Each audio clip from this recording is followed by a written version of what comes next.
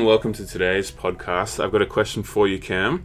Mm-hmm. Has there ever been a time where you've had to break bad news to someone? Yep, there have been a few times actually. Yeah, right. But one such a time was, for those listeners at home, I used to work in a lab that tested for asbestos.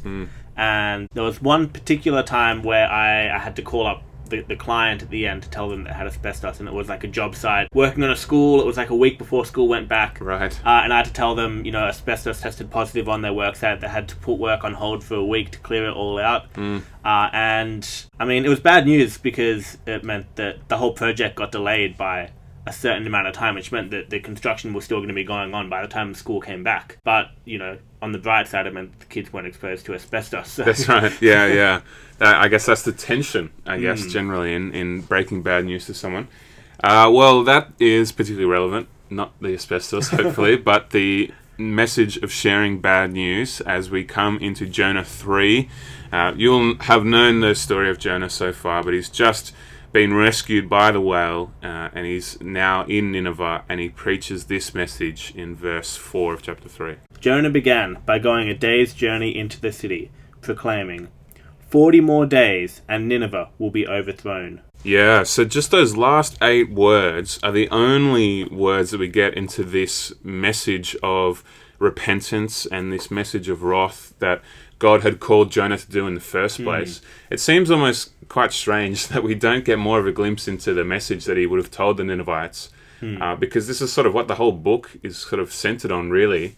And particularly also the fact that we then see such a huge and distinct repentance from the Ninevites. Their king acts in such righteousness, such repentance, and he issues this creed throughout the whole kingdom that everyone is to bow for and worship the God of Jonah. And it's this extraordinary act of repentance. And I want us to focus on today the 2 different parties in this, right? The hearers of this message, and also us as the preachers or the teachers or the sharers of this message as well.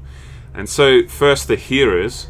We're here in Nineveh, and they have been particularly antagonistic and violent towards the Israelites. They're almost sort of terrorist-like level in terms of their oppression and some of their awful acts that they've done to the Israelites.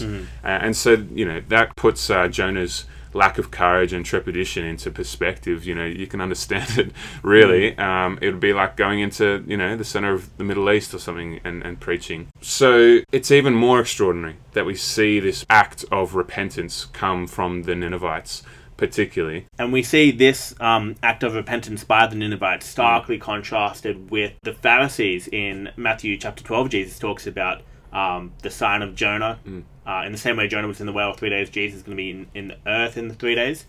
And he speaks of, the Pharisees and their unwillingness to repent, and how the Ninevites, even though they repented, even the Ninevites will be condemning the Pharisees on that day.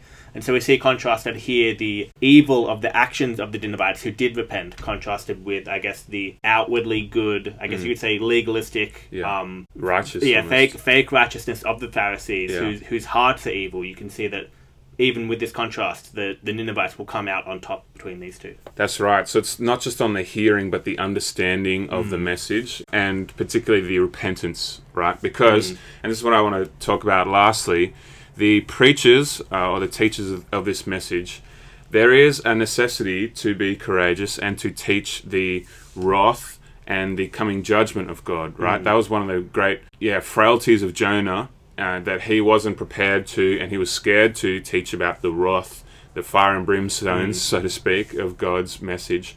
And yet this is so fundamental and necessary for repentance, isn't it? Jesus brings in the gospel of repentance. And of course, if we were just to focus on this, that would be horrible. That would be really vindictive and mean. But to focus on this with the whole canon of the gospel message, particularly that Jesus Christ does bring salvation, then that is the most loving thing we can do.